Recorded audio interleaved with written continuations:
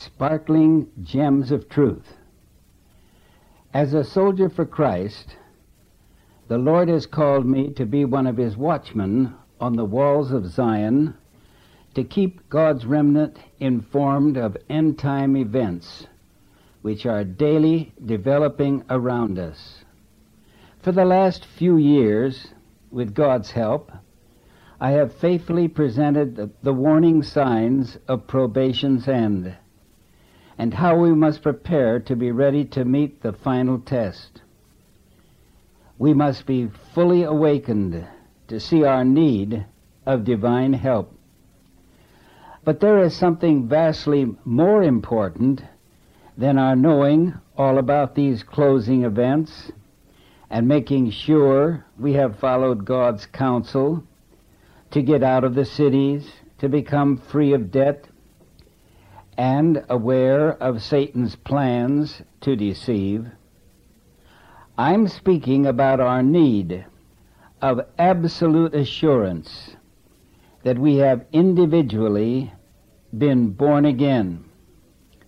What a tragedy if, in the final moment of God's judgment, we should discover, like the great theologian Nicodemus, who could repeat from memory the entire Old Testament Bible of his day, yet who was startled to hear from the great physician that he was not ready to see God, because he had a serious heart problem which required a heart transplant. For, in order to be ready, he must be born again. In this study, which is entitled Sparkling Gems of Truth, we will examine the great heart specialist diagnosis of ourselves to see if we qualify as being truly born again, or, like Nicodemus, realize that we are not yet ready to live in Christ's coming kingdom.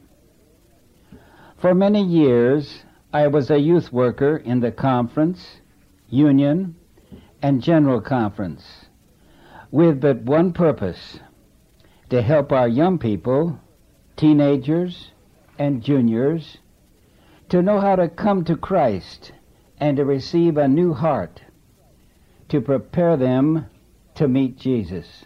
This tape message will appeal to both young and older persons, for everyone loves to hear an illustration telling of how all people are able to receive a heavenly transplant by complying with the prescribed conditions required by the great physician. As we now begin to examine these sparkling gems of truth, let us pray. Dear loving Father, we come before Thee requesting that Thou send to us Thy Holy Spirit, which is divinely equipped to give us a thorough spiritual examination, revealing whether or not we have been born again. We also want to know if divinity detects any sign of sinful deterioration that we need to correct, for we desire to have a spiritual experience that will meet with heaven's approval. In Jesus' name we pray. Amen. Let us first review the experience of Nicodemus as found in John chapter 3. There was a man of the Pharisees named Nicodemus, a ruler of the Jews. The same came to Jesus by night, and said unto him, Rabbi, we know that thou art a teacher come from God, for no man can do these miracles that thou doest, except God be with him. Jesus answered and said unto him, Verily, verily, I say unto thee, except a man be born again, he cannot see the kingdom of God. Nicodemus said unto him, How can a man be born when he is old? Can he enter the second time into his mother's womb and be born? Jesus answered, Verily, verily, I say unto thee, except a man be born of water and of the Spirit, he cannot enter into the kingdom of God. For that which is born of the flesh is flesh, and that which is born of the Spirit is spirit. Marvel not that I say unto thee, Ye must be born again. As the wind bloweth where it listeth, and thou hearest the sound thereof, but canst not tell whence it cometh, or whither it goeth, so is every one that is born of the Spirit. Nicodemus answered and said unto him, How can these things be? Jesus answered and said unto him, Art thou a master of Israel, and knoweth not these things? Now tell me, why do you suppose that Jesus spoke with such positive words to Nicodemus, leaving no doubt as to his need for a change of heart? The answer is obvious, because God loves a beautiful Christian character. And God loves us so much that he wants us to have characters like unto the character of his Son Jesus. Therefore, through his written word and the testimonies of his Spirit, he has sent to us many sparkling gems of truth. These are God's divine means of enabling boys and girls, men and women, to form jewel-like characters, fitted to live with him in that beautiful city, the New Jerusalem. And that is what this message is all about. I begin with a story of a man you might have seen on television news screen, for it is not easy to forget the pale, drawn, haggard face of a man called Albert. He had only a short time to live, that is, unless an organ donor could be found. If his life were to be spared, he must in the near future undergo a heart transplant. Physicians had said that they could do nothing to mend the old heart. Replacing a valve or repairing any other portion of his heart would not help him. He needed a whole new heart. Being in his early 30s and having a wife and children, he was understandably troubled and anxious. The community solicited funds for his anticipated surgery. His face appeared on the TV screen day after day as the amounts being collected were reported. Finally, a day arrived when, upon answering the telephone, he heard those welcome words, "A donor heart has been found." Immediately his mind was filled with hope and rejoicing. After the proper preparations were made, Albert surrendered himself fully into the hands of his physician. The surgery was successful, and after some weeks had passed, his face appeared again on the television news. But what a transformation! What a change! No longer was Albert pale and haggard. His life had been restored. His face shone with a healthy radiance. His eyes were bright. His joy and thanksgiving were reflected upon the entire community where he lived. All the people rejoiced with him. But there was one thing that he could not forget. He meditated over the fact that someone had lost his life to make it possible that he might live. Now let us consider some spiritual lessons from Albert's experience. Before he received a new heart, Albert was a sick and dying man. Today many are as sick spiritually as Albert was physically.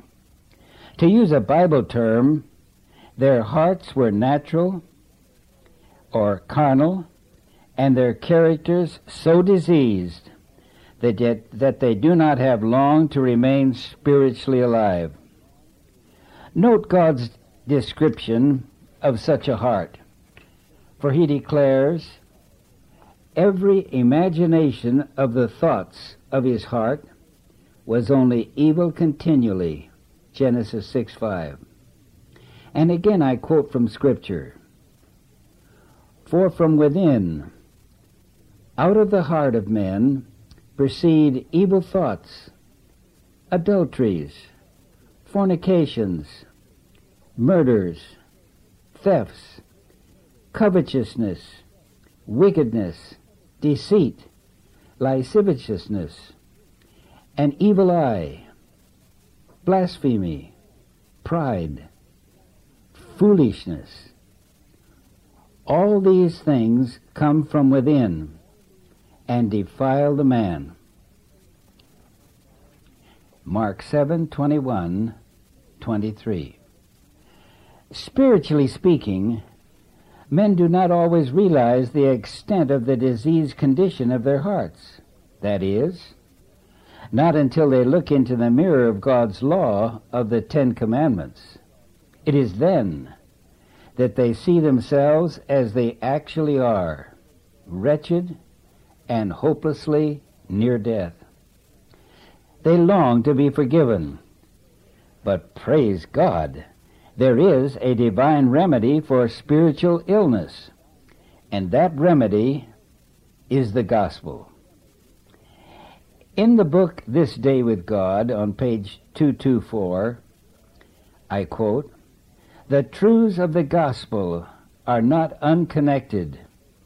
Uniting, they form one string of heavenly jewels, and like threads of gold, they run through the whole of the Christian work and experience." End quote. So we are told God's precious, sparkling gospel gems unite to form one golden string of remedial heavenly gems. These truths can be plucked off the string and examined. So let's pick one and take a look. The first sparkling gem of truth we will pluck off to examine is called justification. In examining this jewel of truth, may I give you an illustration? Let's call his name Larry. George had a friend named Larry who seemed extremely discouraged and despondent. George told Larry of some of the wonderful, encouraging gems of truth to be found in the Bible. He urged him to study God's Word. Larry was convinced of his need to study. But when he opened the Bible, he knew not where to begin. So he started reading through Genesis and then into Exodus. But when he reached Exodus 20, he became startled, for upon comparing himself with God's law, he was faced with the shocking revelation of his truly diseased spiritual condition. "Is this the reason for my mental despondency?" he asked himself. Without realizing it, Larry had echoed the words of Paul as he cried out, "O wretched man that I am! Who shall deliver me? Romans 7:24. Larry felt desperate. Is there no remedy? He explained. But when he turned to the New Testament, Larry was filled with joyful excitement. Yes, there is a remedy for all sin-sick souls. He found it in Jesus Christ, our spiritual physician. He listened as he heard the physician invite, "Come unto me." Larry responded. He cast himself upon Christ's mercy. Jesus looked upon him with love and tender compassion. He began to explain the remedy to Larry. He spoke in somewhat the same words as he did to Nicodemus that night so long ago. "Larry, you need a new heart," Jesus explained. "There is nothing that can be done to repair or patch up your old heart. It will be necessary for you to undergo a spiritual heart transplant." At these words, Larry felt very uncomfortable. Like Nicodemus, he wondered, how can this be? But the physician was still speaking. "I am willing, even anxious, to perform the needed operation for you, without which you will surely die. My services will be donated.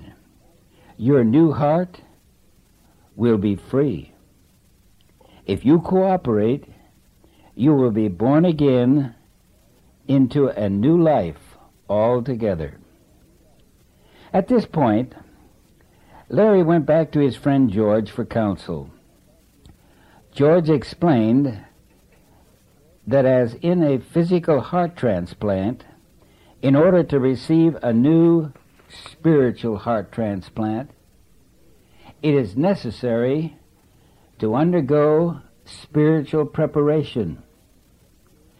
George took down the first volume of Selected Messages and turned to page 393. After carefully explaining to Larry that this was not just any book, that it was, in fact, an inspired book, he read the following to him. "In order to obtain the righteousness of Christ," that's a new heart, "it is necessary for the sinner to know what that repentance is, which works a radical change of mind, spirit, and action." Unquote. Larry's eyes were fastened upon George. George looked up and said, "Next, the author asked two questions. Who is desirous of becoming truly repentant? And what must he do?" "Listen closely, Larry," George advised, "for the author answers her own questions." Larry leaned forward so he wouldn't miss the answer. Quote, "He must come to Jesus just as he is, without delay. He must believe that the word of Christ is true, and, believing the promise, ask that he may receive.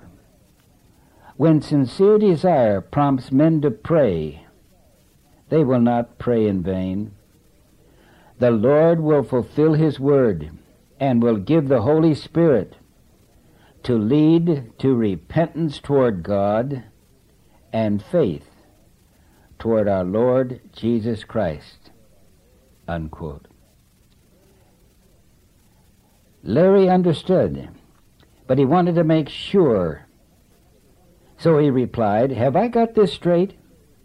When I come to Jesus just as I am, believing that God's word and its promises are true, and that the physician will send the Holy Spirit to prepare me?" "Right," answered George. Then he explained further, the physician has given to every man a measure of faith to believe in order that he might respond to his calling.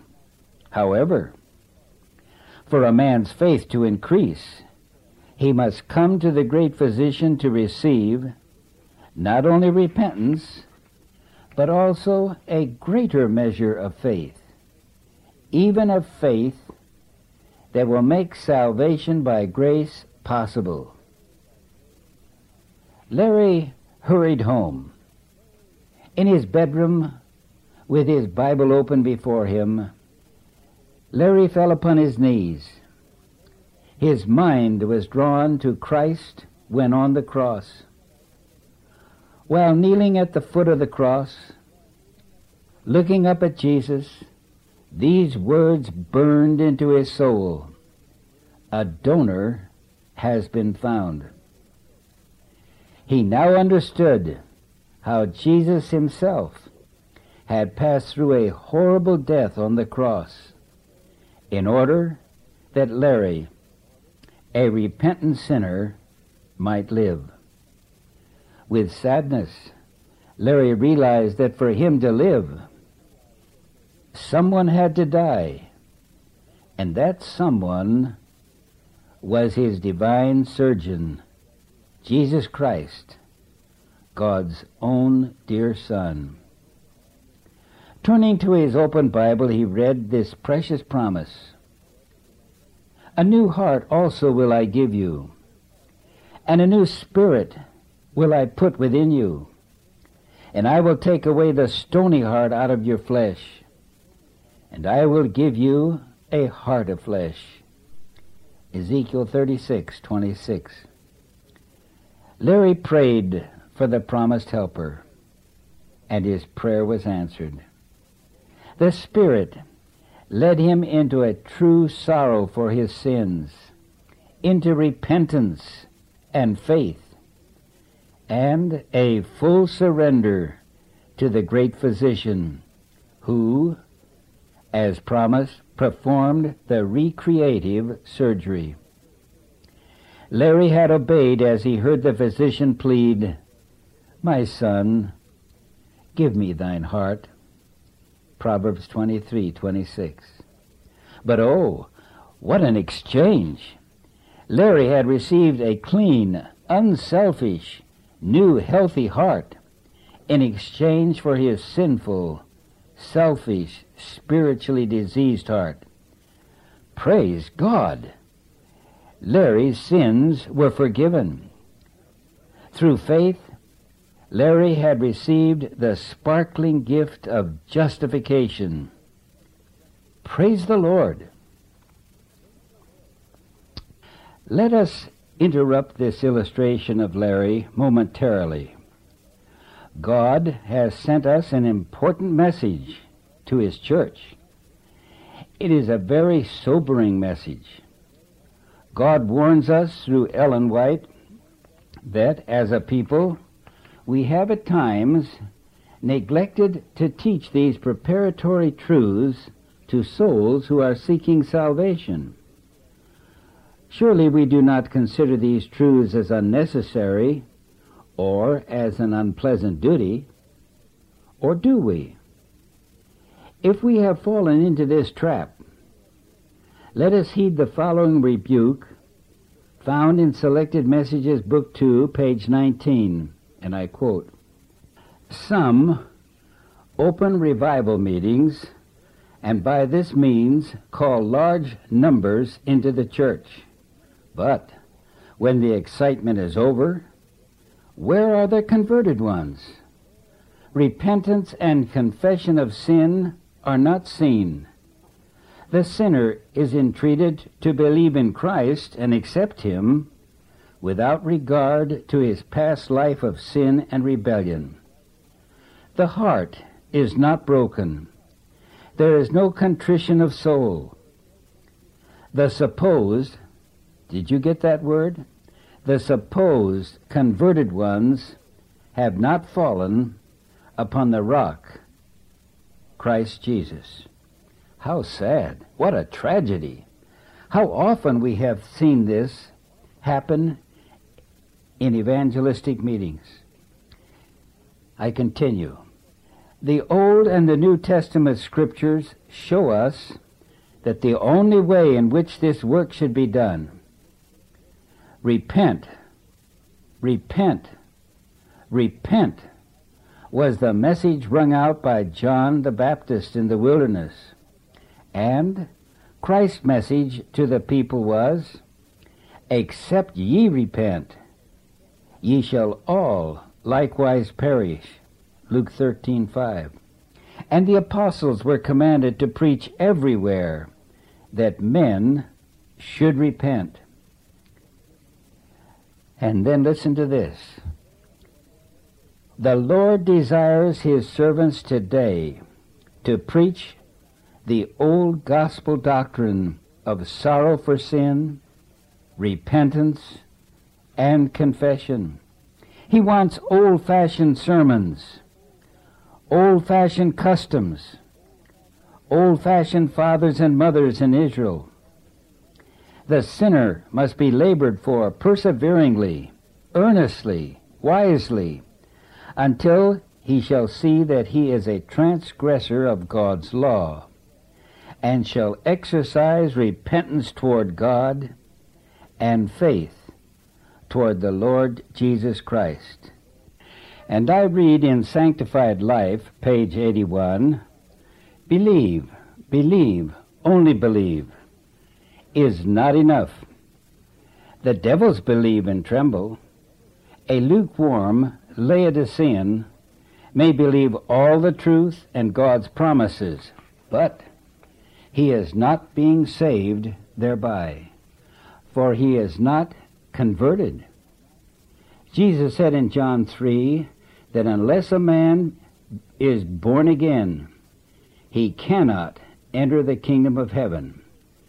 An unconverted one believes only with the measure of faith that is given to all men. We are to teach new converts that it is by repentance and faith we are justified before God, and through divine grace enabled to render obedience to his commandments. End quote. Now, back to our story of Larry. As Albert had received a new physical life through the gift of his donor heart, just so an amazing transformation had taken place in the life of Larry. He had received the heart, the mind, and the faith of his Savior. He was filled with hope, rejoicing, and gratitude. Relieved of the burden of his sins, he was no longer miserable and spiritually wretched. New spiritual life had been put within him. His eyes sparkled with joy. His face shone with a healthy radiance. He reflected his joy and thankfulness upon all with contact. He pointed them to the great physician, who alone is able to forgive sins and to heal spiritual diseases. Wonder of wonders! Oh, how could this be? The entire community where he lived became aware of the change in Larry. No longer was he morose or discouraged. His heart thrilled as he related to others that his heart donor and surgeon, Jesus Christ, had died in order that he, a sinner, might live. Everyone within the sphere of his influence heard the old gospel story. His words echoed Ellen White's sentiments when she exclaimed, "O precious, loving, long-suffering, long-forbearing Jesus, how my soul adores thee! Wonder, O heavens, and be astonished, O earth, that fallen man is the object of his infinite love and delight. The Upward Look, page 377. Larry was often heard inviting his friends and acquaintances to experience the fulfillment of that precious promise offered to all men by the heavenly physician. I quote, "A new heart also will I give you, and a new spirit will I put within you. And I will take away the stony heart out of your flesh, and I will give you an heart of flesh." Larry did not fail to also tell his friends that they must go to Jesus just as they are to receive the enabling power of the Holy Spirit. Day by day, Larry diligently studied God's precious Word. As he increased in wisdom and knowledge, he continued to grow up spiritually in Christ. Many of the precious gems of truth that thrilled Larry's soul will be found as we continue, for these gems are gathered from inspired writings.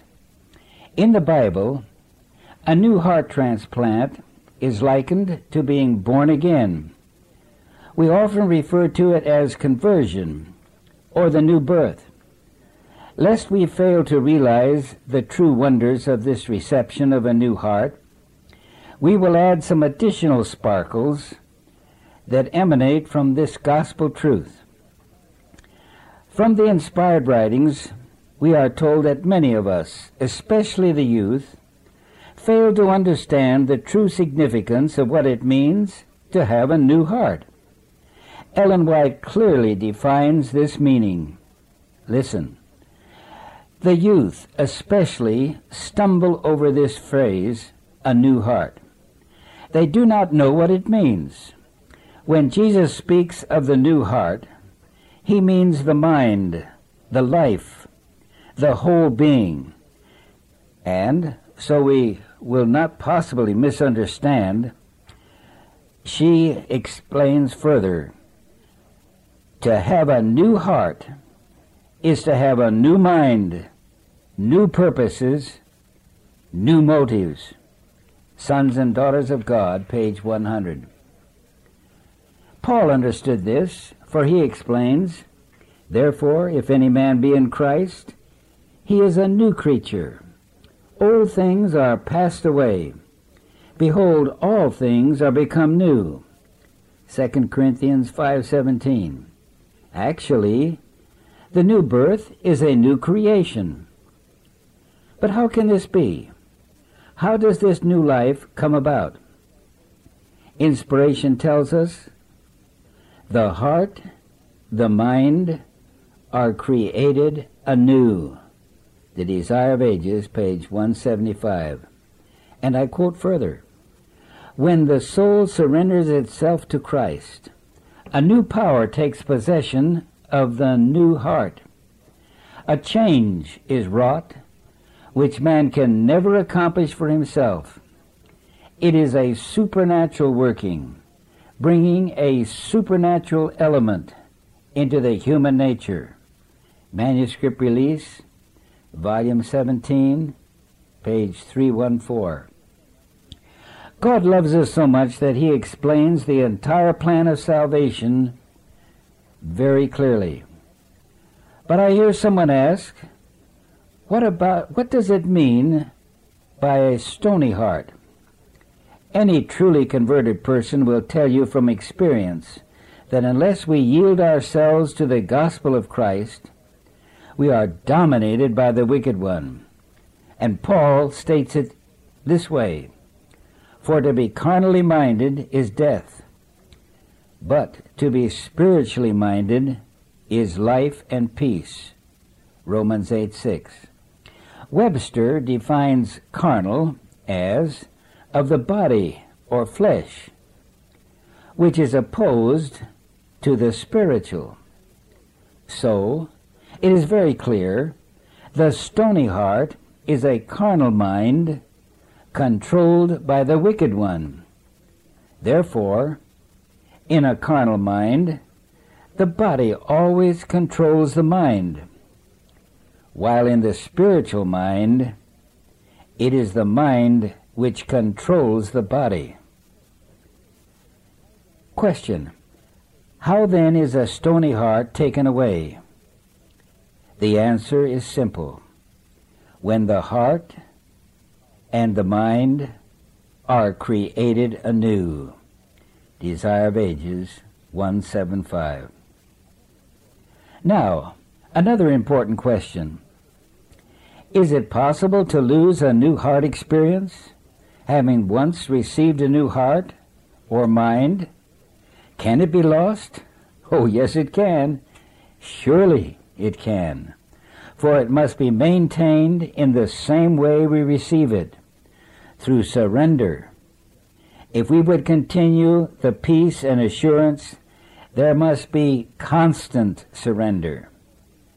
Let's take a look at King David. He was converted in his youth. However, he did not always maintain his surrender. He fell into sin, into grievous sins. So the question, if one has lost his born-again experience, how can he regain it? The answer, in the same way that David did. For after David's great sin, he once again surrendered to the great physician, pleading, "Give me a new heart, O my God." Psalms 51. Through the spirit of prophecy, inspiration has revealed, and I quote, one of the most earnest prayers recorded in the Word of God is that of David when he pled, "Create in me a clean heart, O God." Psalms 51:10. God's response to such a prayer is, "A new life will I give you." This is a work that no finite man can do. Men and women are to begin at the beginning, seeking God most earnestly for a true Christian experience. They are to feel the creative power of the Holy Spirit. They are to receive the new heart that is kept soft and tender by the grace of heaven. The selfish spirit is to be cleansed from the soul. That's taken from Bible Commentary, Volume 4, page 1165. When David sinned, he displayed a carnal, selfish, stony heart. This mindset was removed, cleansed from his mind by the creative power of the Holy Spirit. As did David at the beginning of a Christian experience, or for his need of a renewed Christian experience, we must fully repent and surrender to Christ. Then, with Christ dwelling in our hearts through the Holy Spirit, we again can receive the new mind, even the mind of Christ. 1 Corinthians 2:16. Oh, beloved, let us praise God that we can experience such a sparkling gem of gospel truth. Amen? Here I must warn you that Satan has also perfected jewels, but they are counterfeit jewels. Do they glitter? Why, of course they do. Yes, very much so, but not with a heavenly light. Let us take a brief moment to reflect upon the seriousness of these counterfeits that are confronting the people of God in these latter days. As you know, we are living in the end time. Conditions and events in the world and in the church clearly reveal that at such a time as this, many in the churches are spiritually sick. This allows them to be easily deceived by Satan's glittering, worldly counterfeit jewels. Their minds need the healing touch of the great physician. We have been warned that in these latter days erroneous, infidel theories will be taught as Bible truths to God's people. Such errors insidiously attack the spiritual heart, causing a variety of spiritual illness and producing grave spiritual consequences.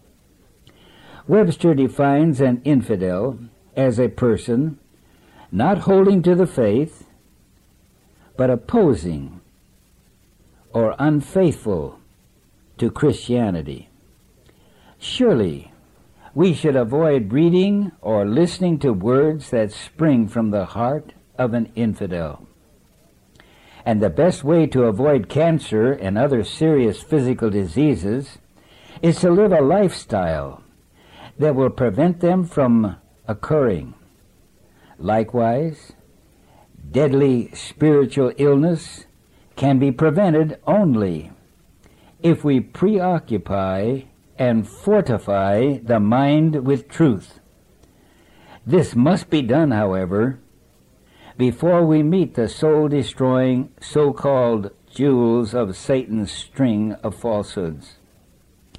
Through our modern prophet, Ellen White, God has revealed that, and I quote, "None but those who have fortified the mind with truths of the Bible will stand through the last great conflict." Great Controversy, 593, 594. As we continue our study, we will pluck off from the string of heavenly jewels another precious gem called sanctification. As we gaze upon the beauty of this gem, we realize that today many are asking, is sanctification a part of salvation? Is it? Let us ask Paul. Imagine that we could visit Paul in his damp and dingy dungeon in what is believed to be the Mamertine prison in Rome. We might ask, Paul, please tell us, is sanctification a part of our salvation? As if taken by surprise by our question, Paul straightens himself up. Unhesitantly, he replies, sanctification is a very vital part of salvation, for God hath chosen us to salvation through sanctification. Have you not read what I wrote in my second letter to the Thessalonians? We are bound to give thanks always to God for you, brethren, beloved of the Lord, because God hath from the beginning chosen you to salvation through sanctification. 2 Thessalonians 2:13. I will say to you today, as I said in my farewell counsel to the elders of Ephesus, brethren, I commend you to God and to the word of his grace, which is able to build you up and to give you an inheritance among all them which are sanctified. Acts 30:32. For a moment, we are lost in thought. Might we not apply this verse to ourselves? If the members of the remnant church would inherit a place among the saved in that blessed land, could not Paul likewise admonish us that we must be found, and I quote, among all them which are sanctified? Paul is still speaking. If we were to ask Peter, what part does sanctification have in our salvation? Elect, according to the foreknowledge of God the Father, through sanctification of the Spirit, unto obedience and sprinkling of the blood of Jesus Christ. 1 Peter 1:2. And speaking among ourselves, we wonder, does Ellen White agree with Peter and Paul? Is sanctification a necessity? In an article, Ellen White first asked, what does the Lord require of his blood-bought heritage? She then answers, the sanctification of the whole being. My brethren and sisters, God requires this of us. Review and Herald, November 24, 1904. Beloved, never should we consider sanctification as unnecessary to salvation or as a second-rate experience. Sanctification is not an option or an appendage. It is a sparkling gem of truth that God has provided for our redemption, a vital part of the saving gospel. Let us now observe this gem of sanctification from another angle. All will agree that it is the Lord who justifies man. But how?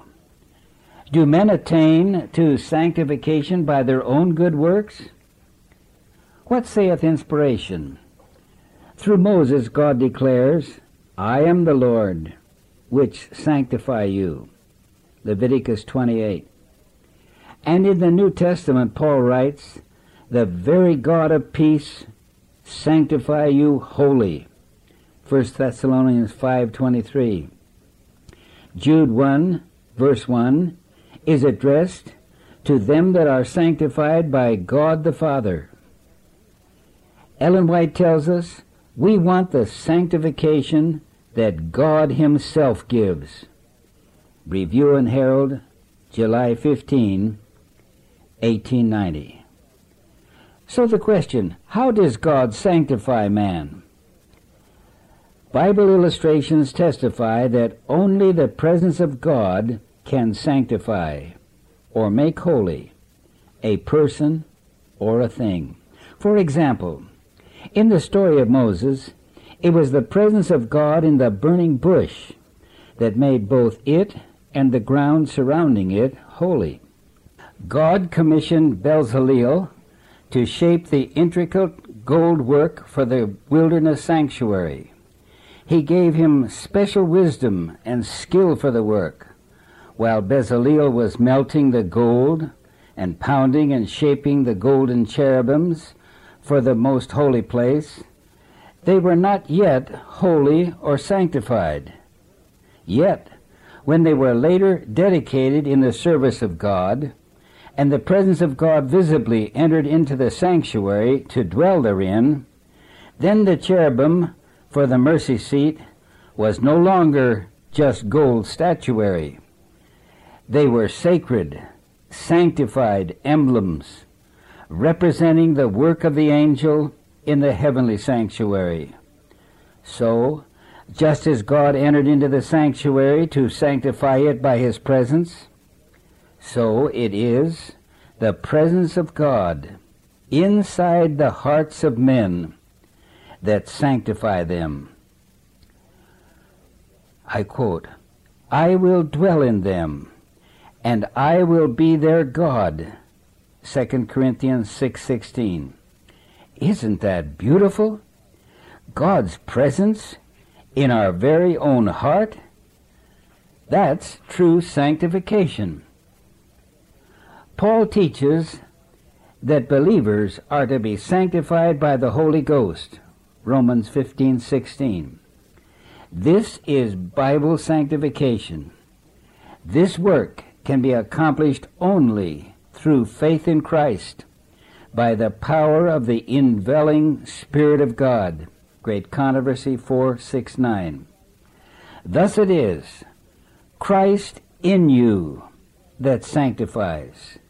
The indwelling Holy Spirit is, and I quote, as the personal presence of Christ to the soul. Review and Herald, November 29, 1892. Notice the following passages from the Spirit of Prophecy. Sanctification of the soul by the operation of the Holy Spirit is the implanting of Christ's nature in humanity. This Day with God, 224. Sanctification is not an emotion, but a heavenly born principle that brings all the passions and desires under the control of the Spirit of God. Signs of the Times, May 19, 1890. The Lord Jesus loves his people, and when they put their trust in him, depending wholly upon him, he strengthens them. He will live through them, giving them the inspiration of his sanctifying Spirit, imparting to the soul a vital transfusion of himself. That I may know him, page 78. To be sanctified is to become a partaker of the divine nature, catching the spirit and the mind of Jesus. Review and Herald, April 28, 1891. Let us pray. Thank thee, loving Father, for revealing these important truths to us in such a clear and simple manner, that we may, by thy divine grace, commit our lives to thy creative power, ready to spend eternity with thee. In Jesus' name, we thank thee. Amen. Before we listen to Sonny Lou sing, permit me to give you this added suggestion. I know you have been greatly blessed, as I have in this study, for the great physician desires to give us a heart transplant to replace our stony hearts and to keep it healthy through a daily heavenly process of sanctification. Christ in you. I must tell you that what you have been listening to has been taken almost word for word from a new book by Leola Rosenwald.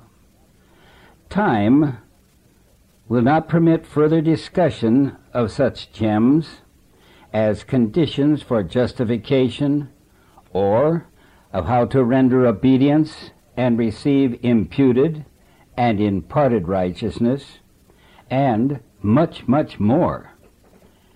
May I urge you to purchase a personal copy of this book, Sparkling Gems of Truth, and receive the blessing that I have discovered in reading all of the book. You may secure a copy by following the instructions on the enclosed card. Please do not send the card to Keep the Faith, as we cannot fill your order. The card must be sent to the address printed on the card. I assure you that you will not be disappointed, but richly blessed in the way these gospel sparkling gems make the truth for this hour simple and clear.